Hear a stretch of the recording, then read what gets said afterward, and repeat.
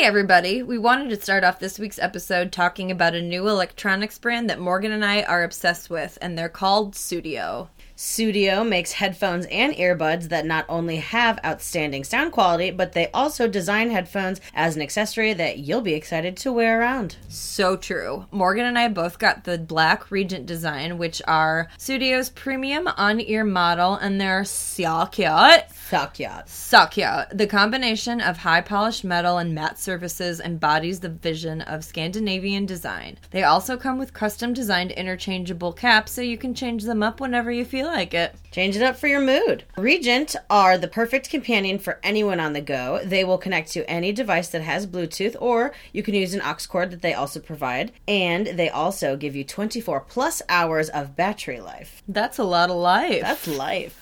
Now, don't get us wrong. These headphones are handy, super chic, and contemporary, but they also deliver some of the best sound quality I've ever heard. They provide impeccable clarity in the instrumental tones, well-balanced sound, and definition. Sudio also has a multitude of earbuds, from hard pairs to those nice soft ones that are great for people like me with little tiny ear holes and they get sore.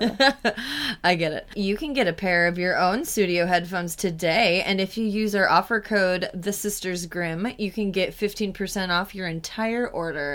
That's right. Use promo code TheSistersGrim. That's TheSistersGrimm.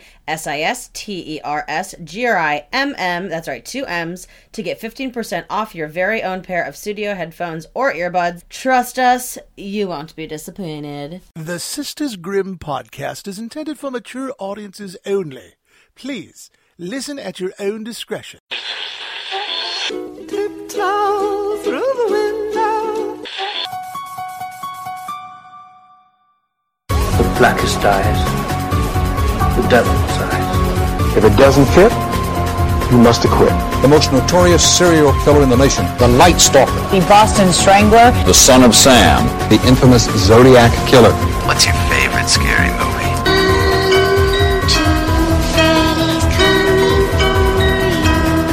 Hi, I'm Chucky. Wanna play? Get away from her, you bitch! Welcome to the Sisters Grimm podcast. How'd you do this? I'll show you. Welcome to the Sisters Grimm podcast, the only podcast that is hosted by me and Morgan. That's true. It is true. This is the only podcast hosted by the two of us. It would be weird if we had two and it was both of us. Like, True. if we had another podcast, like, what's the fucking point? We already have this one. What other topic would we want to talk about? I don't know. Fries. I don't know. Fries. We've been listening to two. That's the second episode in a Too row much that we've John Mulaney mentioned. jokes, We've mentioned Mulaney. Whatever. We're giving him that shout out. We ate a lot of French fries today for lunch, so it's still fresh on my mind. So many French fries. So this episode is about killer kids. And when I say killer kids, we mean like kids who have killed at least one other human being, not like killer kids, like super cool kids. Like, for example, I wrote the majority of my notes in a Lisa Frank notebook, so I'm a killer kid. You are. And you were sticking stickers on your phone right before we started recording this podcast. Yeah, I was, and you called me out to Mom because we were talking on the phone. But I love stickers. I don't care. I'm 30. I love stickers. Dude, stickers are tight. Eat my dick. So I like that you like stickers because I always know it's a gift I can give you. It is. And you'll be excited about it, and it'll cost me $1. Exactly. That's why I have so many, and I have weird ones. And it's like, why does Holly have stickers of boats? And I'm like, I don't know. They were 3 cents. Right. Snorosaurus over here Tuesday. I think I'm a hoarder. Yeah.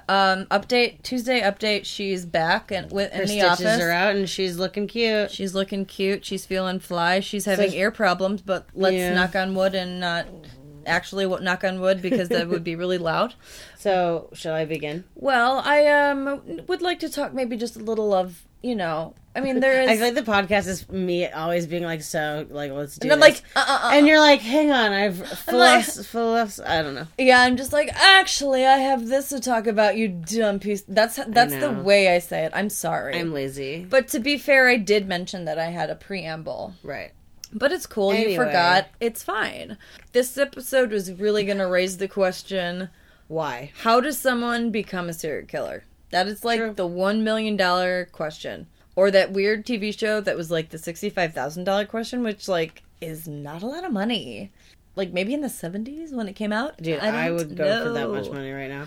I honestly would too. That's pretty good. So I read the beginning of a book because it was the part that explained the science of like nature versus nurture and psychologists' journey to find out what happens in a person's childhood that makes them grow up to be a serial killer.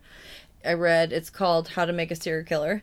The first step is to preheat your oven to 350 degrees. Mm-hmm. I'm just kidding. But the book does start out by saying every parent needs to read this book because it's a wake-up call and its findings could change the way we look at what makes a killer. Okay. I think actual step 1 should be don't sell your kid for a pitcher of goddamn beer because I swear to God that happens to like 3 different serial killers. I know. I'm pretty sure it happens to one on my list. On your list today? On my list today. Also, Charles Manson, his mom sold him for a pitcher of beer, and this other serial killer did too, and I think one of the people on mine does as well. So how does someone wind up being a serial killer? Were they bred to kill? Were they trained to kill? Were they born to kill? Were they tramps like us, baby? We were born to run? Sorry. Or is there a demon seed deep within some of us that decides our fate, that from the moment of conception, we were programmed to be a serial killer? In regards to nature versus nurture, in my own personal opinion, I think that both play a part. What would you say?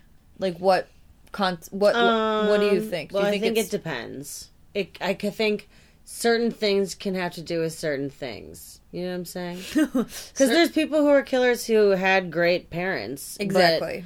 But it was just kind of like they were born to have that happen to them. But then there's people who may have not ended up that way, but because their parents were so fucked up, it happened. Exactly. Because they were pushed that far. Yes, that's kind of the way I think of it too. I think that like some people have. But then there's also just like minute details that can happen in your life that can make you turn at any second. So it's almost like, how do we know? That's why I think that like part of their brain, when under the proper circumstances, can be triggered, which sets them off. Mm-hmm.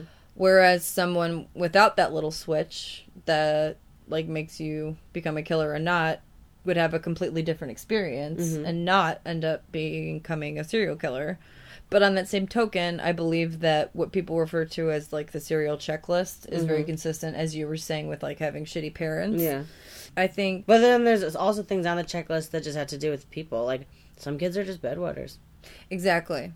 I mean, in the book, How to Make a Serial Killer includes the FBI's high-risk register for defining characteristics of a serial killer, which is actually what they're coming up with in the TV show Mindhunter. Mm-hmm. Can't wait for that show to come back. Dude. No spoiler alerts, not that I have any, but, well, actually I do have some if you haven't seen it and don't understand certain aspects of it, but it could potentially go on for a long, long time depending on if the show ever skips ahead in time. Because right now I think it takes place in the 80s? Well, yeah, and for the storyline that they were kind of going with the whole first season, we know when that ends, and it's not for at least 20 years. We know when it ends, and it's a long time. So we'll see how they age. Also, speaking of aging, It Chapter 2 is going to be coming out in 2019. What does it have to do with aging? Do you think because the kids are all going to grow up. Oh, they... And who are they going to be casted as? Oh, I see what you mean. I'm excited to see who they pick to be like Little Finn. Oh. You know? Will the fat kid get hot?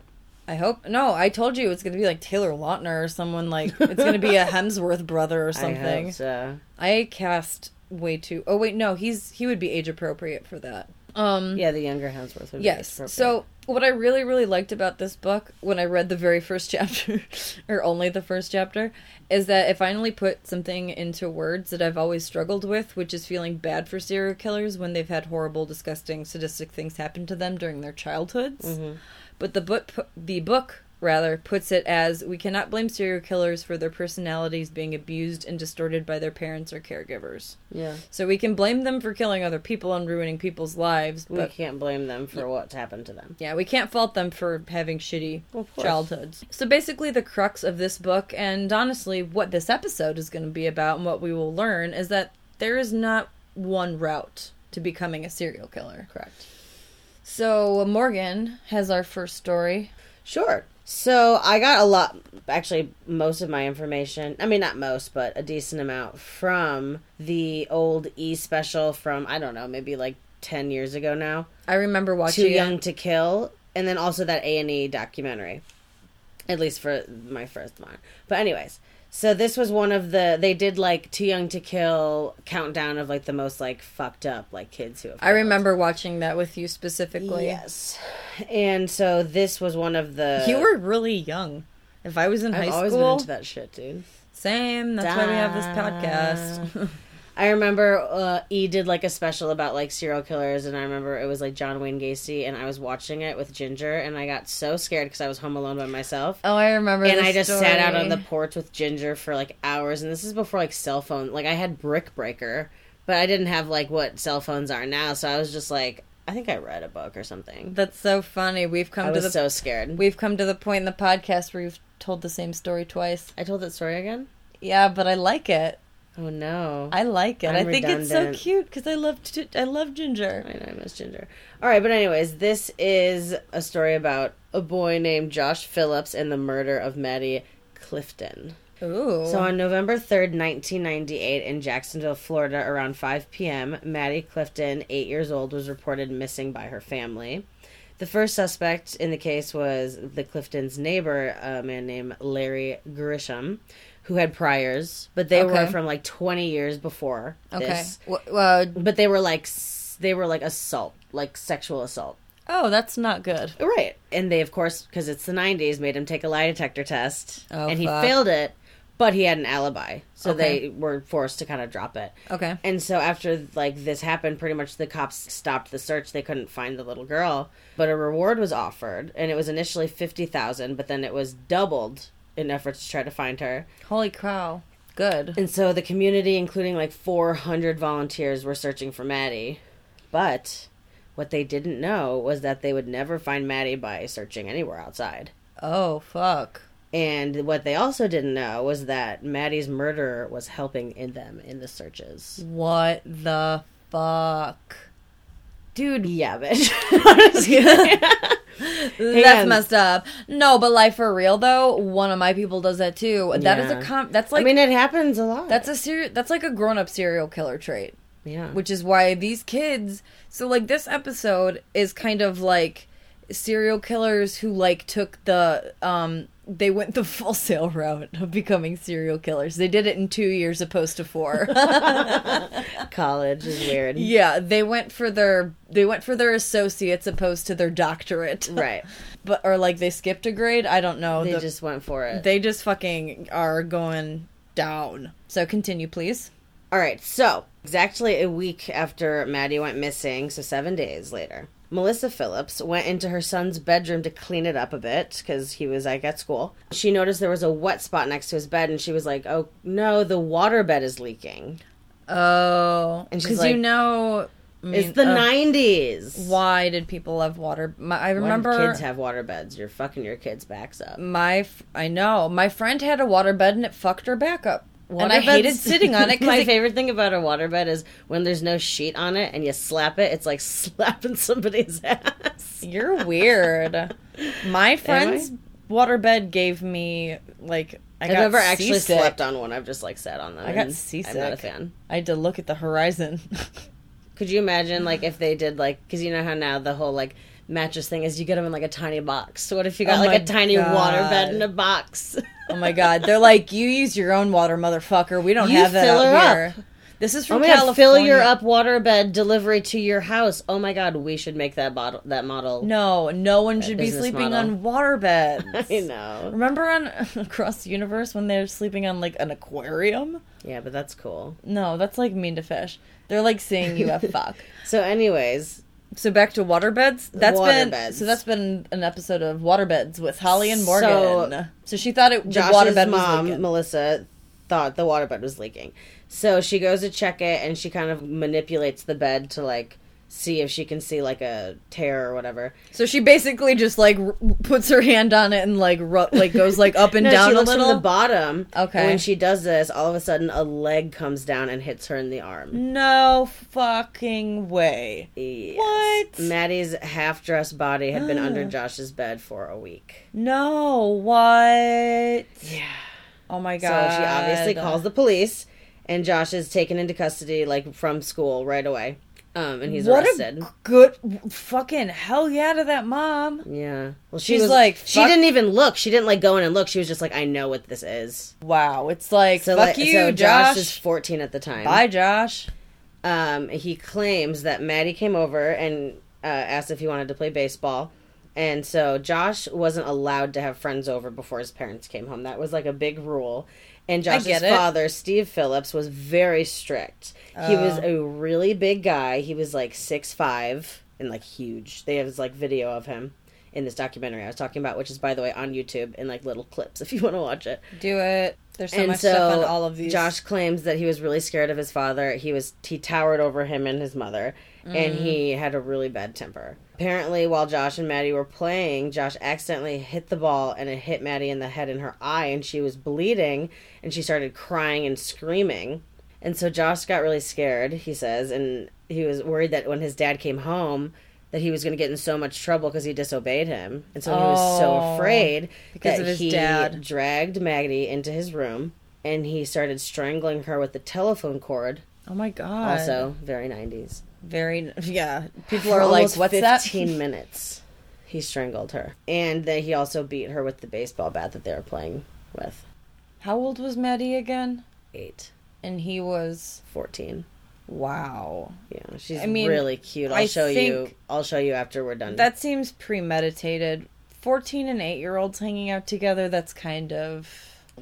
Tuesday just straight up mouth farted. Yeah. Not a burp, but it was a mouth fart. So hang on, I'm not done. I'm and sorry. You're getting into a gross place, and this is really fucked up. This is also gross. So, anyways, he stuffed her in the bed after he hit her with the baseball bat, and then a little bit after that, his dad came home.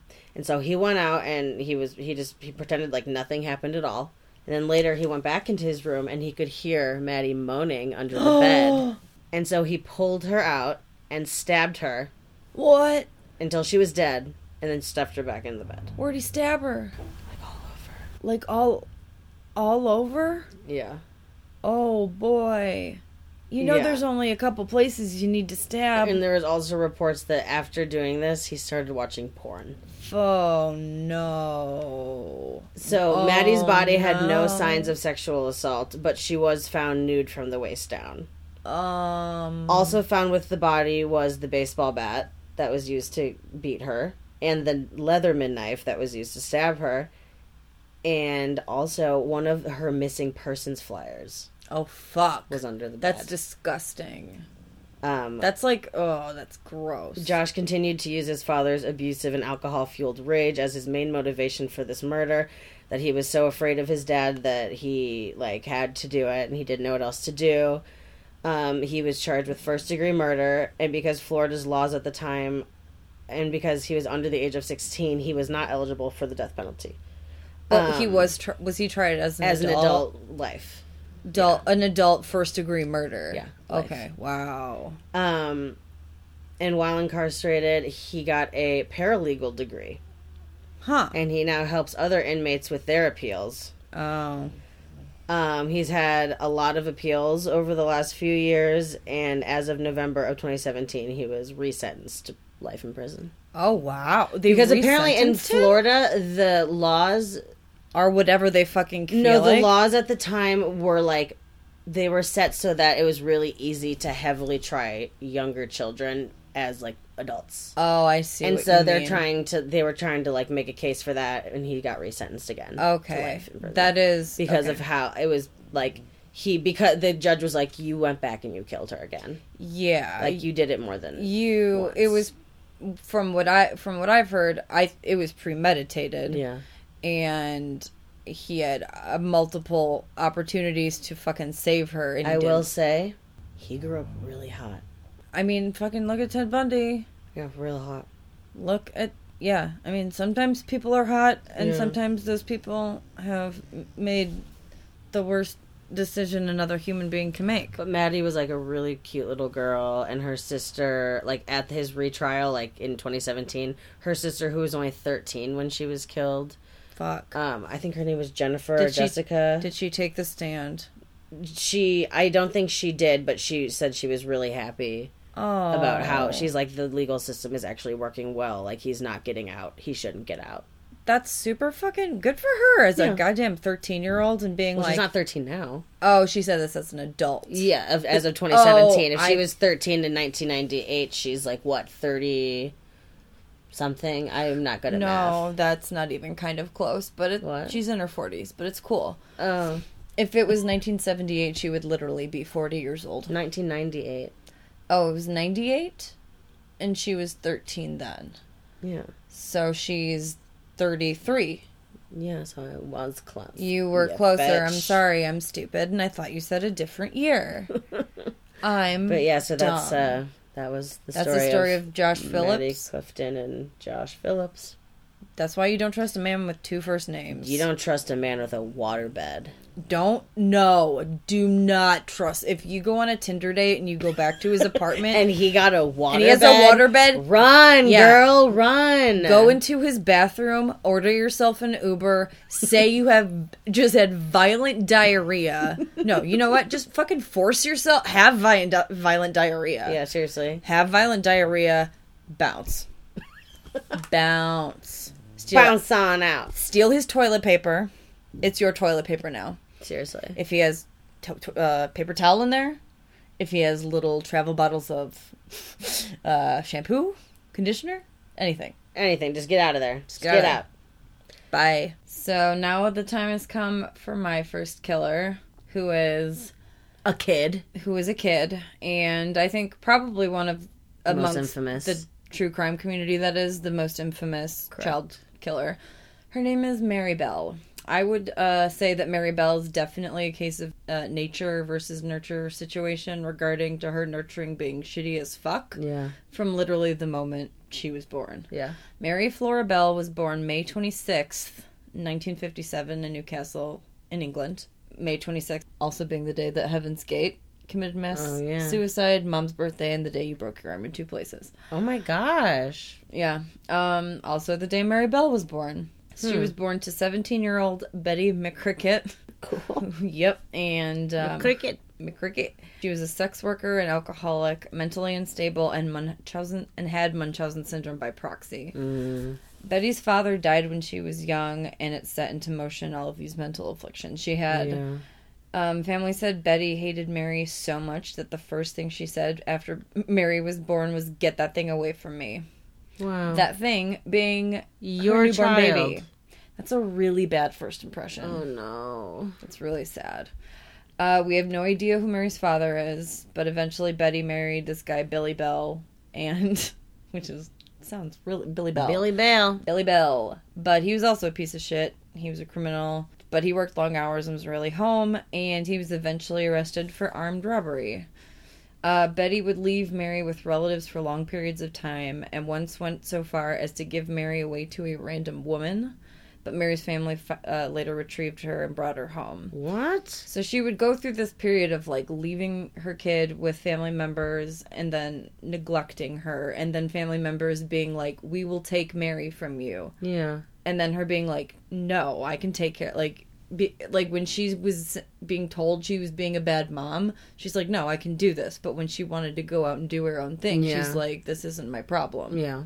Betty would often sexually exploit Mary to men that she met as a sex worker. Yuck. Yeah. And that's not a mother. No. And she would also have sex with her Johns in front of Mary, which I believe also happened to Henry Lee Lucas. Ugh. Yes. It's not something a child needs to see. According to Mary's family, Betty would also often try to kill Mary and make it look like an accident. One time Mary, quote-unquote, fell out of a window. And another time she, quote-unquote, accidentally took too many sleeping pills. Well, you said she had Munchausen's by proxy. Did she make her sick with anything? Or... Yeah.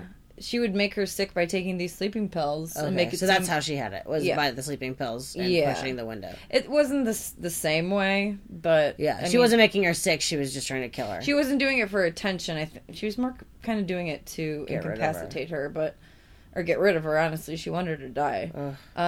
All of this happened in, like, the very early formative years of Mary's life. So Mary is on a one-way road to serial killer town at this point. Also, when Mary was 5, she witnessed her best friend get hit by a bus. Oh. It's very gnarly and not something a 5-year-old needs to see. You said 60s? This would have been, she was born in 57, so this would have been, 1962. Mary grew up in Scotswood, England, and it's kind of a derelict town. There are many abandoned houses because they were starting to bulldoze that part of Scotswood to build new places, and they were getting rid of some of the projects, and so there were just a bunch of these abandoned homes, and that's where these kids would play, and it's kind of fun as a kid. It's like very Goonies, but, it's not a good part of town. Kind of think like Cabrini Green. Right. So Mary was a disruptive child, and she always talked about how she wanted to hurt people. She also had a best friend, Norma Bell, but no relation. Norma plays a very large role. Belle was a very popular name. It was a really popular name back then. Norma was a little older than Mary, but Mary was still the leader of the two, and Norma would go along with anything Mary told her to do, and Mary was incredibly abusive towards Norma. Norma did not have it good. One time, Mary and Norma were arrested for robbing a gas meter, and when the police started questioning Mary, she said no comment, which really struck me to be a very weird thing for a child who's only 8 or 9 to be familiar with the law, to know that you would say no comment. Especially in the 60s. And in the 60s, because you aren't like watching TV, like figuring it out that way. No, it's not like she had been watching episodes of Law and Order SVU. Right. That started in the late 70s. That show's been up for so She could have been watching TV. I forget that. But no, I think it's because she had so many criminals in her life. Her mother was probably constantly saying it. Her stepdad was probably constantly saying it. Yeah. So, before their crimes escalated to murder, Morma and Neri were considered to be huge bullies at school. They would fight little kids, and once they attacked a little boy, when he was later found, he was bloody and in a daze, but could still identify his attackers, who were obviously Norma and Mary, who had beat him and then threw him off a roof. Oh my God. The police were called, but because the girls were so young, there was no investigation. Yeah. After that, there was another attack on a girl closer to Mary's age. People said that Mary would become angry very quickly, and she would get this look in her eye, and she would lock eyes with you, and you would just know something bad was going to happen. It's terrifying, and I know girls that are like that. Yes. I know girls that are like... That look is terrifying. So, Mary got upset with this little girl named Pauline. I mean, people in general. But... Yeah, for sure. I know what you mean. I'm thinking of someone in specific in my head. Tell me on our next break. Sure. So there's this little girl named Pauline, and Mary started to strangle her on the playground, and only stopped because Norma intervened. Had Norma not intervened, Pauline would probably no longer have lived. The police were called to the school, but again it was dismissed as a playground, like, roughhousing situation. These cops are so fucking dumb. Yeah. I'm sorry. These constables are so fucking dumb. On May 25th, 1968, literally the day before her 11th birthday, Mary convinced 4-year-old Martin Brown to follow her into an abandoned house and strangled him to death. Martin was last seen around 3 p.m. and his body was found at 3:30 p.m. by a group of boys who were looking for scrap wood. He was found lying on his back with blood and saliva trickling down his cheek. The boys were freaked out, and they called out to some local construction workers who were nearby, and one of them had remembered seeing Martin, and he had given him, like, a biscuit, and he ran inside, and he tried to resuscitate Martin, but Martin was already dead. Meanwhile, Mary had gone to fetch her friend Norma Bell to show her Martin's body, but when they got back to the house, they were told to go away. Right. The police thought Martin died from either being frightened to death or he overdosed on sleeping pills. So, again, these people are dumb, but to be fair, there was an empty pill bottle found at the scene, and I think based on the fact that Martin seemed to be foaming kind of at the mouth, I think Mary drugged him and then strangled him. Yeah, probably. So, Also, the place where they found Martin was murdered was affectionately known as Rat Alley. So when the news broke about his case, the article was called Red Alley Boy Found Dead. So people are going to see that and be like, well, yeah.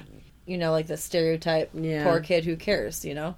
That's fucked up. So the next day, Norma and Mary decided to break into a nursery school, like a grade school, and they left notes behind that said things like, I murder so that I can come back. We did murder Martin Brown. Fuck off, you bastard. So Norma was down with the murder. Dorma.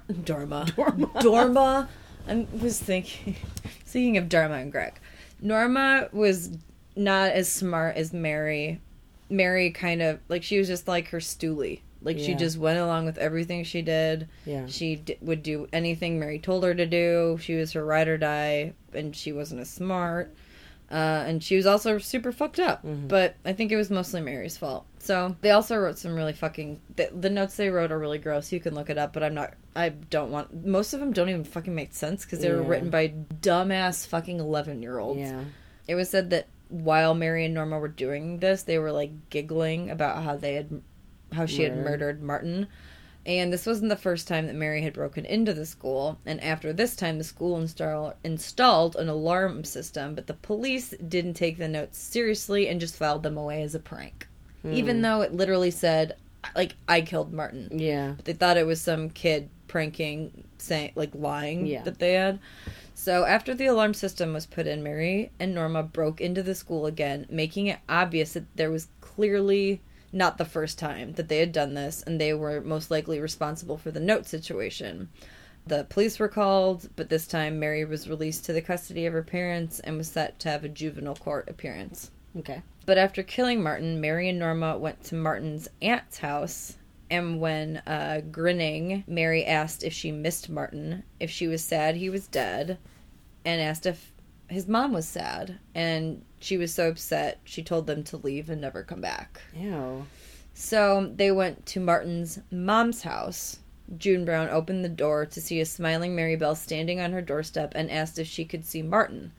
June told her, "No, pet, Martin is dead." And Mary was like, "Oh, I know he's dead. I wanted to see him in his coffin." What the fuck? Yeah. What a weirdo. June was so upset from seeing such a young child behave this way that she slammed the door shut in Mary's face. Yeah, I probably would have too. Yeah. So there were rallies and marches, like, protesting that the abandoned homes be torn down to avoid, children playing in them. Yeah. Because at this point they didn't think that Martin had been murdered, because no one wants to think... Because Martin was 4. Yeah. No one wants to think someone killed a 4-year-old. Yeah. And she was how old? She was 11. She was 11, you said. 11, yeah. So, yeah, they thought that he had gone into the house and had somehow hurt himself, found pills and exactly ate did them something. for no so they're reason, like, these houses need to get taken down. And Mary would always be in attendance. At the rallies and the protests. Yeah. There would also be press conferences. You like to see your work. Exactly. Serial killers like to see their work. Because they're like, this is all basically about me. Exactly. And I have to be here because it's about me, and it's so grand, and all these people care so Everybody much. fucking loves me. Yeah. I'm Zodiac. I'm BTK. I'm Michael Sam. Myers. Just kidding, Michael's not like that. The one dude who doesn't talk and is not real. I'm Michael Myers. I'm Michael Myers. What if he fucking took off his mask and that is how he talks? That is the equivalent. That's the equivalent of in Return of the Jedi when Darth Vader takes off his mask. 3 movies he's had the beautiful voice of James Earl Jones, and he looks like fucking Curly from the Stooges. Yeah. It's Fuck weird that stuff. Fuck that shit. It's like the ultimate The Voice episode when they turn around and they hear what your voice is, but then they turn around and see your face. And they're like, what? Yeah. So one time, while on the playground, another student saw Mary scratching and kicking Norma while she screamed, "I am a murderer!" And she pointed towards the house where Martin had been killed. But the other student Mary is screaming to get caught. Mary doesn't give a shit. She's smart in the sense that she is a psychopath. But the fault or the downfall, one of the several downfalls that is of a psychopath, is that she's so arrogant she doesn't think that she can get caught. Plus, there's the added factor of her being a child. Yeah. So she doesn't understand any of this. Plus, Apparently, the kid who saw this didn't think anything of it because Mary was known to be a pathological liar who often said outlandish things to get attention. Mm-hmm. So about 2 months after killing Martin on the 31st of July, Mary and Norma lured 3-year-old Brian Howe to a wasteland where they strangled him to death. Mary then... They like killing little boys. They like killing little... Yeah, it's fucked up. Mary then went back after killing Brian to carve an M into his stomach with a razor blade. Okay, Mary. She used a pair of scissors to scratch up Brian's legs, cut off some of his hair, and cut off his penis. Ugh. The police started questioning children in the area, and 2 children in particular were acting very odd. Oh, I wonder who. Was it Mary screaming, "I did it! It was me! Me, Mary! No. I have his skin in my hand!" This is his dick. I'm holding his dick. It was me. It was me, you guys. This is his dick. And, oh, that's so sad. I know. Yeah. Why did we say that? So, no. Actually, Mary's a psychopath, obviously, so she denies everything. Of course. But anyway, so while questioning Norma, she seemed excited about the murder, and the detective noted that throughout her questioning, she never stopped smiling. Norma? Norma, yeah. Ugh. So Norma's not cool. No. Norma also suck. Norma suck. When they interviewed Mary, she was incredibly evasive towards them, but eventually tells them that she had seen this other kid with Brian that day, and she claimed that the other boy hit Brian at one point and saw him playing with a pair of scissors. But the scissors found at the crime scene were confidential evidence that only the detectives knew about. Yes. So Mary gave herself away as at the very least knowing something about the murder. Dumbass. Also, the kid that she implicated for Brian's murder had an alibi because he had been at the airport at the time of Brian's death. Yeah. So it was becoming... I want to see pictures of Mary. Yeah, I'll show you. I'll show you something about Mary. I'm sorry. Okay. I knew that joke was going to come up at fucking some point during this. So it's becoming blatantly clear to the police that both of these girls were involved with Brian's murder, and at one point they had connected Martin's death to Brian's murder. Initially, they didn't, like I said, want to believe that someone had killed the little boy, but there were such huge similarities between the crime that they decided that they were connected. On the day of Brian's funeral, detectives noticed Mary standing outside the Howe's house, watching as the coffin came out, and she was laughing. Oh my god. Yeah. He was so disturbed by what he had seen, he felt it was imperative to interview Norma Bell again to try to get a confession, because he saw that Mary clearly was not going to confess to shit. And he was in luck because Norma told him everything. Wow. They brought in Mary, who denied everything, like I said, at first, but then admitted she was at least there, but she said that Norma had committed the murders. Okay. Regardless, they were both arrested and charged with 2 counts of manslaughter. During the trial, both girls testified against one another, and in the end, Norma was acquitted of all charges. Oh, yeah. I mean, I would still say, I think Norma was just slow. Yeah. And I think it was the times. Yeah. And it was an impoverished area, so their education was probably shitty. Mm-hmm. I mean, if you saw these notes that they wrote... It was bad stuff. And and Norma was 13 years old. It's very sad. But, whatever. And Mary was convicted of manslaughter due to diminished responsibility and due to the psychological assessment presented at trial. She was to be detained at Her Majesty's pleasure, which is basically an indefinite sentence of imprisonment. Hell yeah. Indefinite doesn't always mean forever. Wow. After being imprisoned for 9 years, Mary briefly escaped, was brought back. And even though she clearly wasn't the coolest prisoner, she was released after being imprisoned after only being there for 12 years at 23 years old. No way. Yeah, and she was granted anonymity, meaning she could legally change her name so people wouldn't harass her.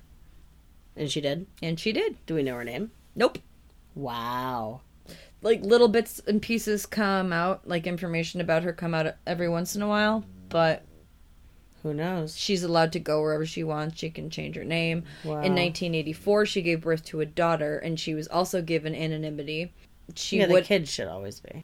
A kid, but then in 2009, they petitioned for her to be able to just always which I think is, I mean, because it's not her fucking fault. Yeah. So she has, like, lifelong anonymity. Yeah.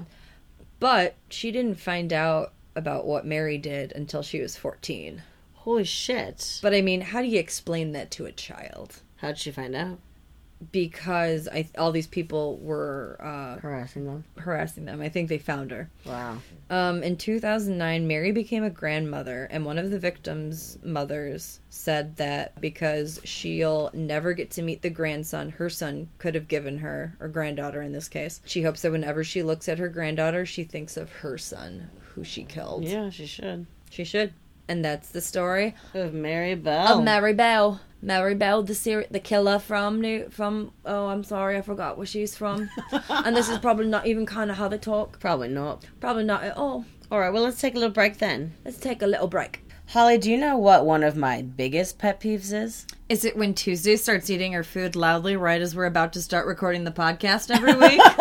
Yeah, but also, you know, like when your headphones or your earbuds or whatever get all tangled up and there's a million little knots and you can't get them out? I hate that too, which is why I've been loving our new Studio Bluetooth headphones. Even the cord they do provide if you don't feel like using Bluetooth isn't one of those skinny little cords that get tangled super duper easy. Everything about the Studio design is a sleek and unbelievably streamlined process. Studio was inspired by the beauty and vibrance of Stockholm, Sweden, and they believe remaining true to their Scandinavian roots is what has helped get them where they are today. Studio wants to revolutionize the way consumers see headphones and earbuds, not just as a tech device, but also as a gorgeous accessory that you'll be proud to wear out and about. I know, I've already taken several cute photos with my headphones. Holly and I both got the Regent on-ear model, and we also both got the really cute marble interchangeable caps that they provide. And people keep coming up to me asking me where I've got them because they don't look like any other headphone really out there, like on the market right now. No, same here. They're definitely a piece of art, and you can wear them around. And as an artist, I'm obsessed. Their minimalistic look is very cute. Studio also has smaller earbuds like their tray design that are amazing for working out. They're sweat-proof, and they have custom wingtips so they fit very securely around your ear. What the frick are you waiting for? Go to their website, studio.com, to get your first pair of headphones or earbuds, and if you use our promo code, The Sisters Grimm, that's with 2 M's, you'll get 15% off. That's right, The Sisters Grimm, 2 M's for 15% off your entire order today. So my next child murderer's name is Eric Smith, and this is about the killing of little Derek Robbie. Little Derek Robbie. Eric Smith grew up in upstate New York in like a really little small town. Like so small. Like teeny. It reminded me of Ottawa. Yeah, totally. He was 13 years old when all of this was happening. He was dealing with a lot of kids, like, really bullying him, like, pushing him around, fucking with his shit. He had bright red hair. Freckles. He had kind of misshapen ears. Yeah, I mean, like, he wore glasses, He looked... I thought he was a really cute little kid, actually. I thought he was, too, actually.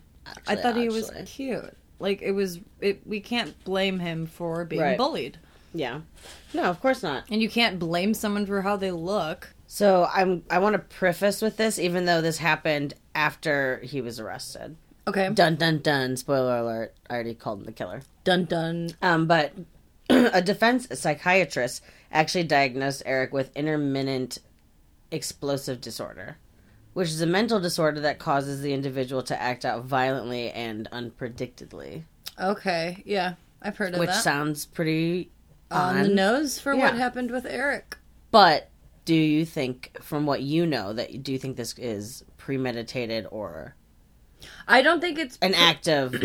I don't think it's premeditated in that he was purposefully seeking out Derek in particular, but I think he was just kind of, from what I've seen, he was just looking for kind of any sort of outlet, and I think that Derek was just the first thing that he saw. Yeah, so... Because he didn't intend... Well, from what he says, at least, he did not intend on, it going as far as it did.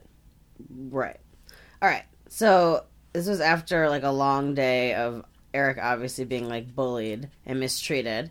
And he went and he was talking to his dad. And he was like, Dad, I'm, like, really angry. Like, I really want to, like, hurt someone. And he's like, well, just go, like, hit something. Yeah, and so he went and hit a tree. He punched a tree, and so he can't... and he had already punched a tree. Yeah. And he's like, well, what do I do now? And he showed him his knuckles, and they were, like, bleeding. Yeah, I remember the thing I was watching. The sister said it was the really... A&E thing. She said it was really fucked up. Yeah. She's like, yeah. She was like, what the fuck? She's like, that whole thing was... She was very much so the main character. I like her a lot. Her name's Holly. Oh my god, was it? I didn't notice that. Yeah, because I was watching a really cool documentary. It's called Kids Who Kill. I think it was on Netflix. And it came out in Killer 2015. Kids? No, it's something different than that. Because they also talk about Eric Harris. And they also talk about this other little boy, this other 13-year-old named Nathaniel. And this other kid whose sister also's name was Holly. Whoa, dude. I was like, it's almost like Holly was a really popular name in the 80s. Good thing I didn't kill anyone. I know, right? I would just be another Holly. Holly with a killer. Another Holly sibling. Just a Holly Tuesday, sibling please stop killer. crying. Tuesday's being so annoying this episode, you guys. You don't even know. We've cut out things. Come on. Come on. Everyone in the world is good. Everyone in the entire world, literally, Tuesday. We don't have numbers from Antarctica. There you go. Should I take this bullshit out? No, it's fine. Okay. We don't take bullshit out. We just take out... This is other real life, stuff. motherfuckers. All right. Our dog is weird. So, after his dad's advice... Yeah, poor advice. He leaves his house on his bike to go to summer camp. And this would have had to have been really early in the morning when all of this happened. I thought he was just out riding his bike. No, wait, you mean when Derek left for summer? I think it was... They both were leaving for summer camp. I think it was a like Ottawa City Rec. I think it was that situation. He was probably going to Safety Town at the park. Derek, because he was little. But it was like, there were like adults there. Was it a sleepaway camp or was it just like a day camp? No, it was just a day camp. Oh, okay. Yeah, it was a summer day camp. Oh, cool. And so he sees 4-year-old Derek, Robbie, walking to day camp also, and tells him, oh, I know a shortcut, like how to get there. Oh. And after that shortcut, Derek is never seen alive again. Mm.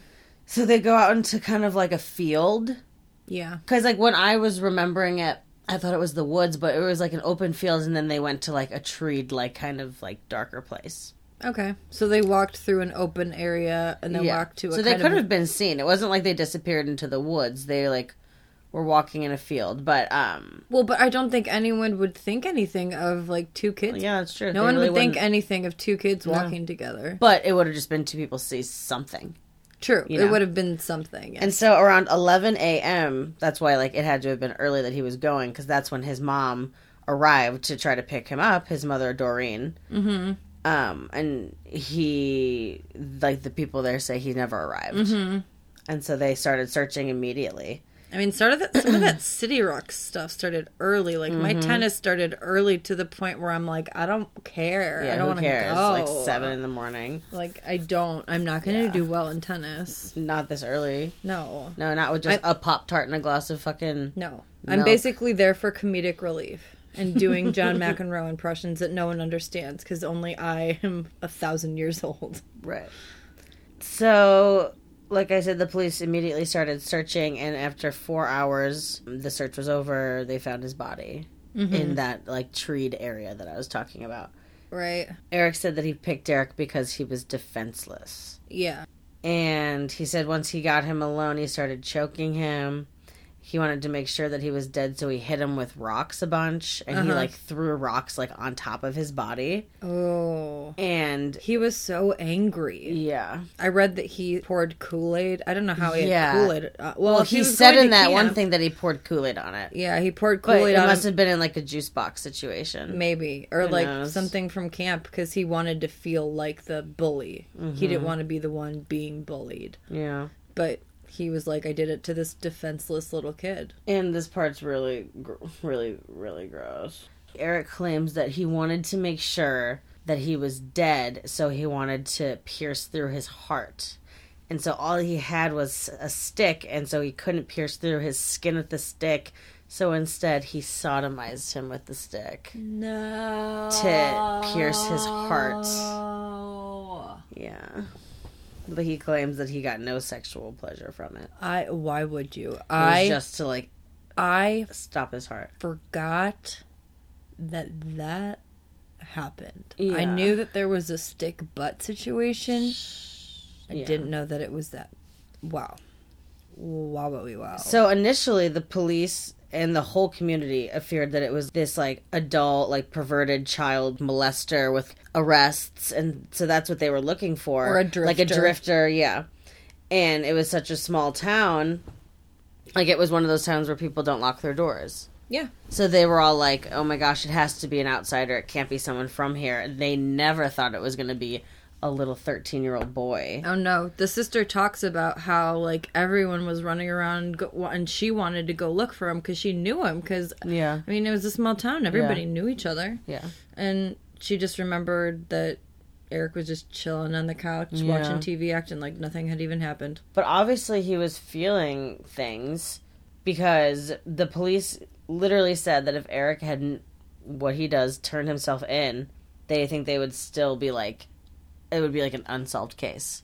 Yeah, I mean, he clearly felt remorse. Yeah. He definitely felt remorse, Yeah. but yeah, it would still, they're like, we would have never, Yeah. ever thought that it was a 13-year-old boy. No, especially, like, just how he looks. And like, just you how- would never picture that kid being a killer. No. People go Google this, like, case, like Eric Smith and Derek Roby. And Derek Roby, yeah. So Eric confesses he couldn't keep it in. He confessed to his mom, and so then his mom and dad go and they turn him in. Mm-hmm. And he was arrested, and he was charged with second-degree murder. Yes, because it wasn't I don't know if they were able to prove the premeditation. Yeah, I guess.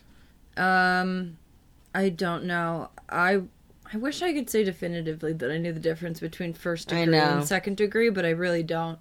But he got the maximum term available for juvenile at that time, which is... But he was tried as an adult. Was he? Yeah. As a 13-year-old, he was tried as an adult. He got 9 years to life in prison. Okay. But he has been denied all parole hearings, and his next parole hearing will be this year. Oh, wow. Yeah. The last one, I believe, was... 2016, I think. Yeah. So it's every 2 years, and his Derek's family is trying to fight to make it 5 years parole hearing, not every 2 years that they have to go back and do this. I mean, that is annoying. Yeah. That's arduous. So they're trying to push for it to be longer. A little longer. Yeah, but obviously... And it's more... Eric is trying to fight for... it being shorter. Yeah, of course. Yeah. He wants to be... He says that, like, he would never go back to the town where it happened, and he says that he would go to, like, a halfway house. Oh, really? Yeah. He would go to a halfway house just in case? Yeah. That's clearly taking responsibility for your actions. I mean, yeah. It's really, really fucked up. With how violent that both act of is. the stories that I have, and of course yours, like, I think they should stay in jail for their lives. I mean, that's my opinion on all three so far. I haven't heard your the fourth, but... Oh, no, my fourth... I think all are deserving to stay. I think that you could definitely make that case that they should be. I think that, I think in Eric Smith's case, I think that it is a good idea that he thought to be in a halfway house. Yeah. I think that's smart. But you can check yourself out of a halfway house. True, but it's still partial recognition for, Yeah. So... I am going to round out the episode with the story of Beth Thomas. It has a happy ending. Okay. It is good, because we're ending. It's a little it's the last story. It's fucked up, don't worry. Good. But it's kind of, a precursor to as a way to show you what some of these kids' childhoods really were rounding like things out from the mouth of a 6-year-old child, because Beth is 6. Beth is 6 years old. Wow. So I'm gonna play. Let's see. I'm gonna play this little clip here. I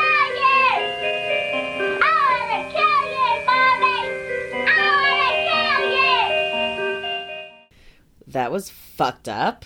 Yeah, it's the starter to this documentary. It's from HBO. Okay. It's from 1992 called Child of Rage. It's about the horrific childhood of Beth Thomas, and I started listening to the song Beth by Kiss at first while I was writing these notes, and I kind of think that song is about her somehow, retroactively. Kind of think the song is about her, her. You're so Beth. You probably think this song's about you, Beth. You're so Beth.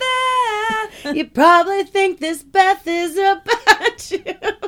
See, it's fun to keep going. Sorry. You can find this documentary. It's on YouTube. It's heartbreaking and bone-chilling and disturbing and weird and 27 minutes long. Okay. It's mostly a tape therapy session between Beth and her psychologist, who specializes in treatment of severely abused children that were traumatized so bad in their first years of life that they don't bond properly with other people. Mm-hmm. To get an idea of what it sounds like when a 6-year-old little girl with psychopathy sounds like... Just listen to Tuesday right now, because she's being super annoying. Yeah, no, but I have this clip from the old Docky Walkie. Are people afraid of you, Beth? Uh-huh. Who's afraid of you, Beth? John. Your brother. And why is your brother afraid of you? Because I hurt him so much. At nighttime, what do your parents do to your door? Lock it shut. Why do they lock it shut? Because they don't want me to hurt John. Are they afraid that you might hurt them? Yep. Would you, Beth? Mm-hmm. When would you do it? Nighttime. Okay. Why would you do nighttime? Because I don't like them seeing me do it. But they can feel me do it. Mm-hmm. And what would you do to him, Beth? Stab him. What would you stab him with? A knife. Wow. Yeah, right? Like, this kid, she is just emotionless. That's crazy. She's emotionless, just being like, yep, I'd kill my mom. I mean, so terrifying thinking of having to lock up your kid at night. Yeah. And just hoping they don't somehow break through okay, so Tim, the mommy and daddy she's referring to in the clip, Tim was a Southern Methodist pastor, and his wife Julie were unable to have any kids, but they had all this love in their heart, and they wanted to be able to give it to children who had been neglected, or, so they adopted Beth, who was 19 months old at the time. They're amazing. Yeah. These, Julie and Beth. They sound like it. Julie and Tim, fucking rock stars. I don't know if I should say fuck when he's a pastor, but like, Tim, rock on. You are the fucking coolest. So when they were adopted, Beth was 19 months and John, her younger brother, was only 7 months. So they're not actual brother and sister, or are they? They're brother and sister, but biological. Okay, they're like a year apart. Okay. And they were, Tim and Julie were told that the children were perfectly healthy. But their dream of having a family soon turned into a nightmare when they realized that the children suffered from severe emotional damage. Oh, poor baby. A few months after the couple adopted Beth and John, they found out more about the children's earlier background. They went long days where they did not have Beth any... was how long? Or how old? I'm sorry. She was 19 months. Beth was like, how long? She was how many? 18? She was 19 months. So the other one was only like... He was only 7 months. So think of like a little teeny baby and then like kind of a toddler. Not even a toddler. Not like barely a toddler. Yeah. Barely a toddler. Plus they were probably both... I mean, they were both so horribly neglected. Yeah. I mean, they're probably developmentally delayed really badly. Like, and food was so bad that some days all Beth would have to eat was like one of those little teeny boxes of cereal. When John was found, he was laying in a bassinet that was soaked in urine. He had a dirty diaper, and there were bottles of curdled milk down by his feet. Oh my god. The back of his head was completely flat as a result of never being picked up. Oh no. And at 7 months, he couldn't even hold his own head up because it was so misshapen. Because... that's why babies do that tummy time. That was the younger one? That's John. That's the littler one. Poor baby. I know. It's really... It made me... I'm getting kind of choked up thinking about it. But yeah, that's why you have your baby do tummy time. Yeah. And then their little head is okay. Well, and just, you're constantly holding your baby because you want to hug it all the time. And you need to bond with your baby. Yeah, like, of you course. And so Beth did not have it any better. As Beth explains it in the documentary, and you can watch her do it, and you just heard her voice.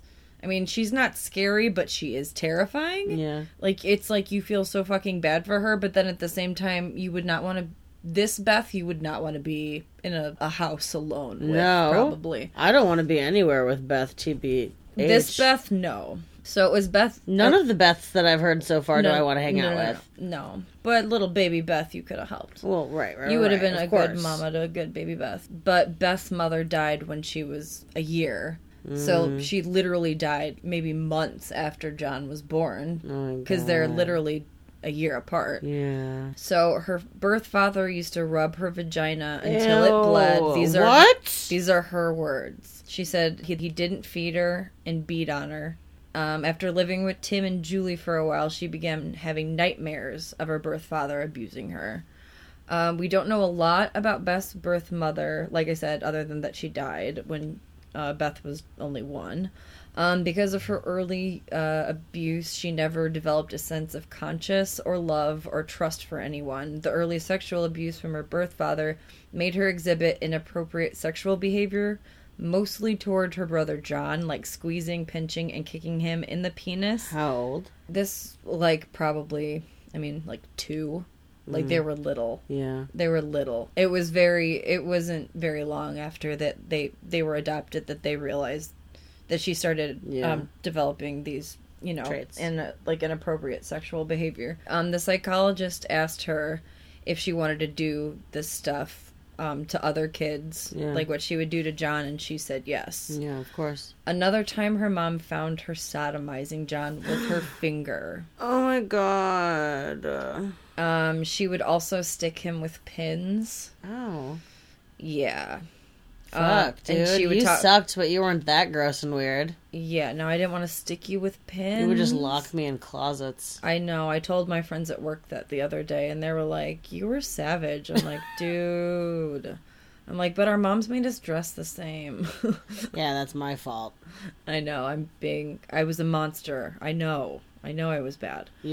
You could have been one of these kids. I could have been. Kidding. Shut the fuck up. I'm kidding. No. So, anyway, back to the really sad shit. Yeah. So, Beth was also touching herself daily. Really? She was masturbating every day until her vagina got so infected because imagine how dirty little children hands and that are touching their vaginas. Yeah. She was getting infections, you said? Yes. And this is her telling the psychologist this.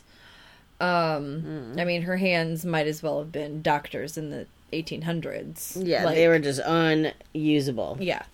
And she would also masturbate in public, and her mom would be like, hey, Beth, maybe the parking lot isn't the best place to rub one out. Like, she explained it to her, like, this is a thing you do in private. She was never like, this is evil, don't do this. She was like, which is cool, because Methodists are like, chill. And then there were the animals.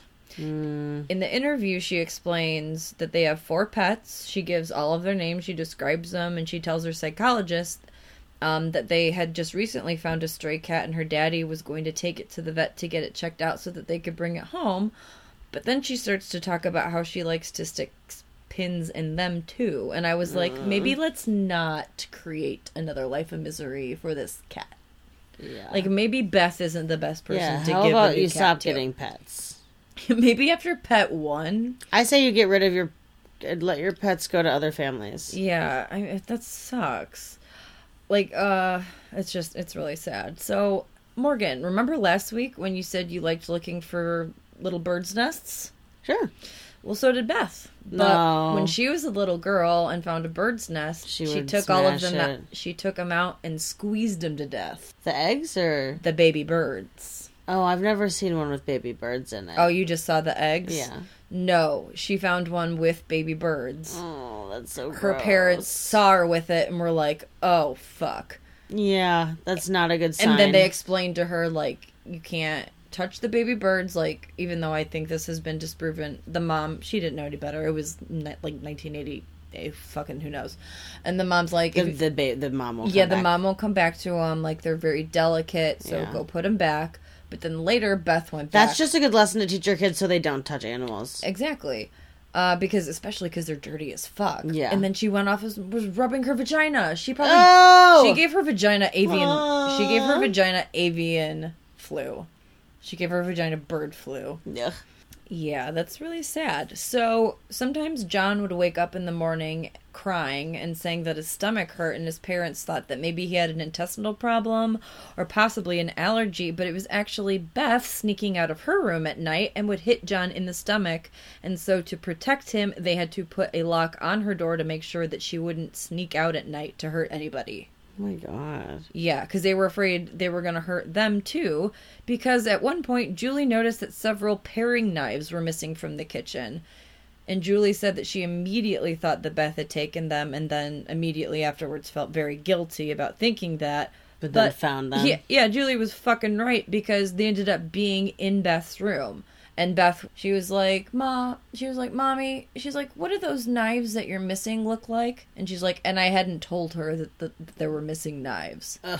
And she's like, are the knives, they're like this long, right? And she said that she had this like little mischievous smile, but like it was not a sweet smile. You saw it? No. Well, no. But I mean, like... You don't really see her in the documentary? No, you see her a lot, but at this point she is, like, going through treatment. Cute at all? She's very, very cute. Yeah. She's adorable. Monsters who can do things... I mean, even if it's not a cute baby, like, you don't fuck with a baby. Never. It's disgusting. And you give that baby love and attention, and you bond with it. Mm-hmm. Like, the way you don't make a serial killer in this regard is just fucking don't be a piece of shit to your baby. Just seriously, don't. So, yeah. And Beth said that she had intended, or she wanted rather, to use them to kill anything, pretty much. Her brother, a pet, her parents, anybody. She was just so angry from this repressed abuse she experienced as a baby. But by this point, Beth had already tried killing her brother John. Once, their mother found them downstairs in the basement, and Beth was smashing John's head on the cement floor. Oh my God. And he ended up needing several stitches. Yeah. And it's... he's got to have some fucked up shit going on, too. Yeah, that's what I was thinking this whole time. They don't talk about that at all? They don't talk about that. I'm sure you could probably look up stuff about him, but I didn't. I should have, probably, in retrospect, but I don't know. He may want to keep his anonymity. Yeah. But he definitely went through some shit, but he just possibly didn't have what Beth had. Yeah. So I mean, sometimes you don't. And and he didn't experience this sexual abuse aspect of it that we know of, exactly. So after the psychologist had fully evaluated Beth, he believed that it was necessary to remove her from the family home to avoid future danger to herself or her family, which I agree with. If you have to lock your kid into a room, Jonathan. John, the little brother's name? The brother's John. No, thank God for Tim and Julie. Well, no, I'm just like, thank God that the kid gets to sleep in peace now. Exactly. That's so fucked up. Imagine having to be, because they were pretty close in age. You hit me in my sleep once. 6. I didn't pound on your stomach every single night, Morgan. Making you wake up making mom and dad think that you had, like, intestinal problems. No, I know, I'm kidding. I was a shitty sister, but I wasn't bad. No, sometimes you were funny. Sometimes I was really funny. You made me food. I made you food. I let you sleep at the end of my bed in a really small child's bed. Yeah, no, we had fun. I didn't let you. We had a good time. I wanted you to. We had very good times. You would get mad at me when I wanted to leave and would force me to stay. I would, because it was funny, and now that happens now as we're adults doing the podcast, and I'm like, Morgan, I know you're really mad, but please stay so we can finish this fucking podcast. And I'm like, go fuck yourself. And you're like, fuck. Morgan just like gives me the finger as she backs out of my apartment. Homer Simpson style into the bush. Exact. I was thinking that. Always. So, in 1989, Beth's parents brought her to the home of Connell Watkins, and this was a group home kind of for other children. And I am going to play a clip from this documentary of Connell Watkins right now, just to let you know what kind of person she is. I have children that have killed numerous times. Cold-blooded family members, neighbor children killed them. And they can do it. Makes my blood run cold just thinking about 9 years old. People don't think a 9-year-old is capable of cold-blooded murder, but they are. That attachment break does severe damage to the heart, the ability to care and the ability to love. They don't care and they don't love. They're capable of anything. So that's good old Connell, who Beth went to stayed with. She lived there with other children. They have what's called reactive detachment disorder. Since these children are unable to trust anyone, they don't think that anyone can tell them what to do. So when they first get to the house, they have to ask for permission to do everything. It's kind of a controversial regimen. But for Beth, I think it works because she needs that kind of structure, and I think her mind she just sort of needed that structure in her life because she was never given it as a little kid. She never had a schedule that she lived by. Like, having a schedule for your child, like when you wake up, when you feed them, when you take their nap, when, blah, blah, blah, blah, blah. That all helps shape them into a person. And Beth responded amazingly to this treatment. She became more outgoing. She started singing in the church choir. She was allowed to have pets, and she was given special permission to do certain things while she was there, and had and when she had gotten there, she had locks and alarms on her door because that's how high risk she was. Yeah. At the end of the documentary, they ask her about how her behavior used to be, like how they did at the beginning of the documentary when she had started the treatment, and she starts crying because she feels so bad for what she'd done and for what she'd said. And in the interviews with the psychologist, she just talks about it like it's everyday life and doesn't mean anything. And, like, you can see all of this. And I'm giving a short synopsis of it. The documentary shows that the treatment worked for Beth, but sadly, in 2001, it came to light that Connell Watkins was using the illegal therapy treatment known as rebirthing. Have you heard about this? No. It's when you wrap a child up who has RAD. You wrap them up in a blanket, and then you push them like really hard on them with pillows. So basically they have to wiggle their way out of the blanket as a way to re-experience being born. What? With the idea that once they merge, they will be able to make bonds with people that they weren't able to establish when they were babies. Okay. But like I said, it's fucking illegal because grown adults shouldn't be putting pressure on a small child. Yeah. It's a really weird thing, and also doesn't make any fucking sense. No, and so during one of these rebirthing sessions, 10-year-old Candace Newcastle was killed by being smothered to death by 4 adults, including Connell Watkins. What the fuck? She was wrapped in a flannel blanket while Watkins and 3 other adults... Where is the happy ending in this one, Holly? It's coming, I promise. I forgot that I had this part. And I moved things around so that the happy part is the end. So they smothered Candace to the point that she started screaming out that she couldn't breathe and was going to die. She vomited and was ultimately found brain dead because she had stopped breathing. Holy shit. It's really fucking sad. Yeah. They videotaped the whole thing for 40 minutes. What the fuck? Yeah, and it's this fucking 10-year-old little girl who was already abused when she was a little tiny girl, and these adults that she's now supposed to trust fucking... That she doesn't, because she can't trust. And they kill her. They essentially tortured her to death. That's not a fun way to die.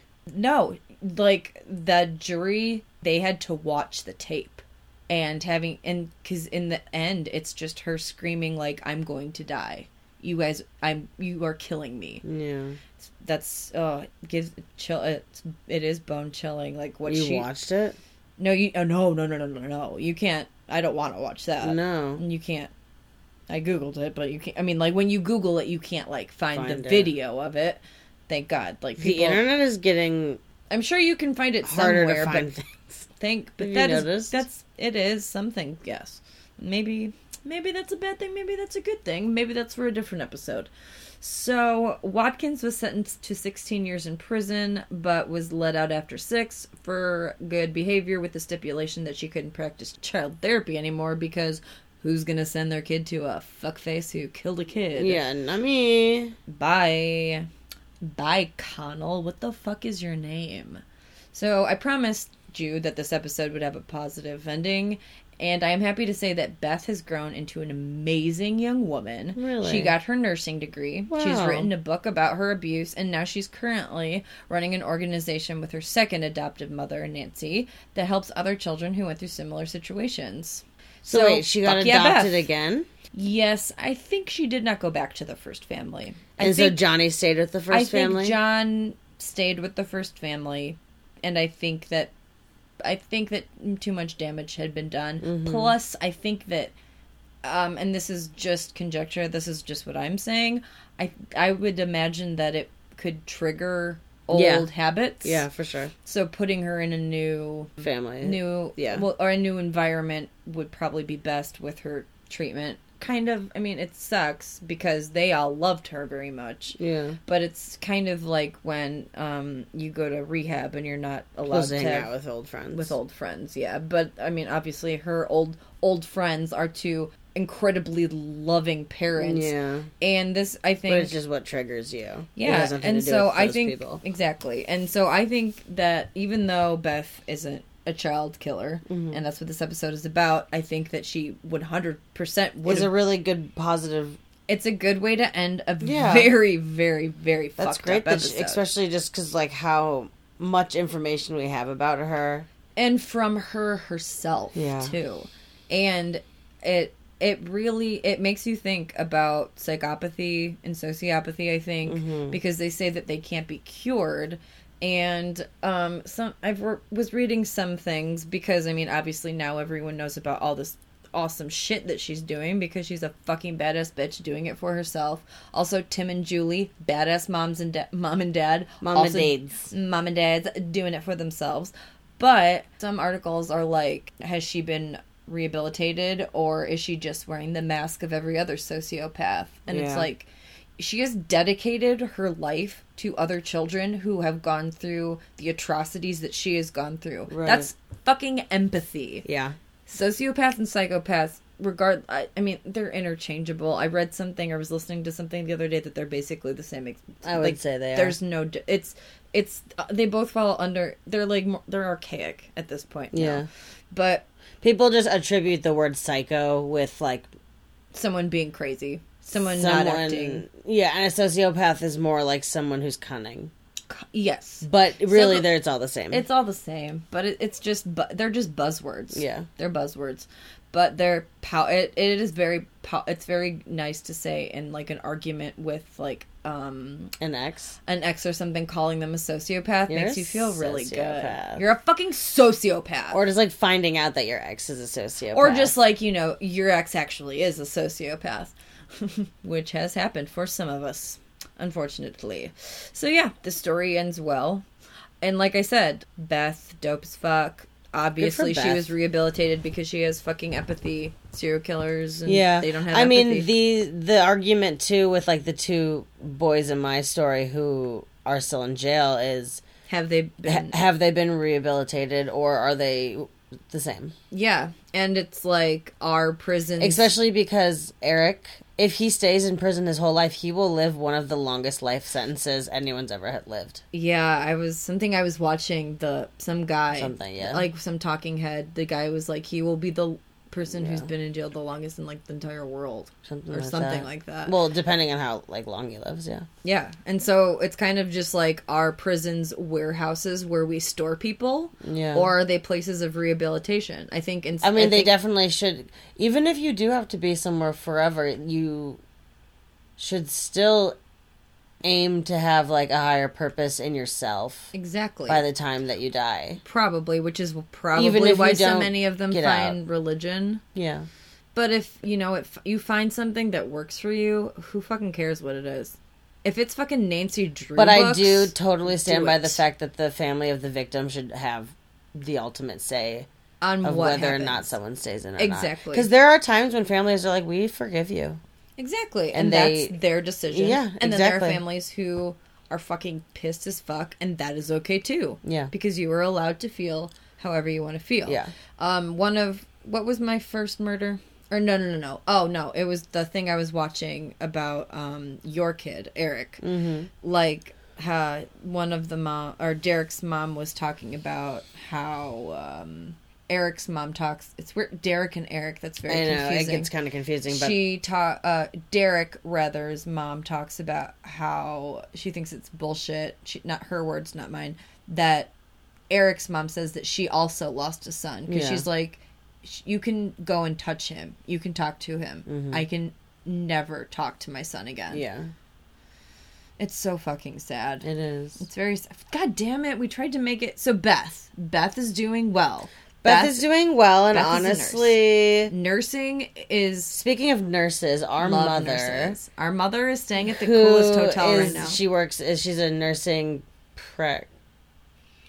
we don't know what our mom does, but it has to do with nursing. She was a nurse at Rush Hospital in Chicago for like years, but now she does like more schmancy stuff. Or she was a nurse at what was that old hospital she was a nurse at on the south side?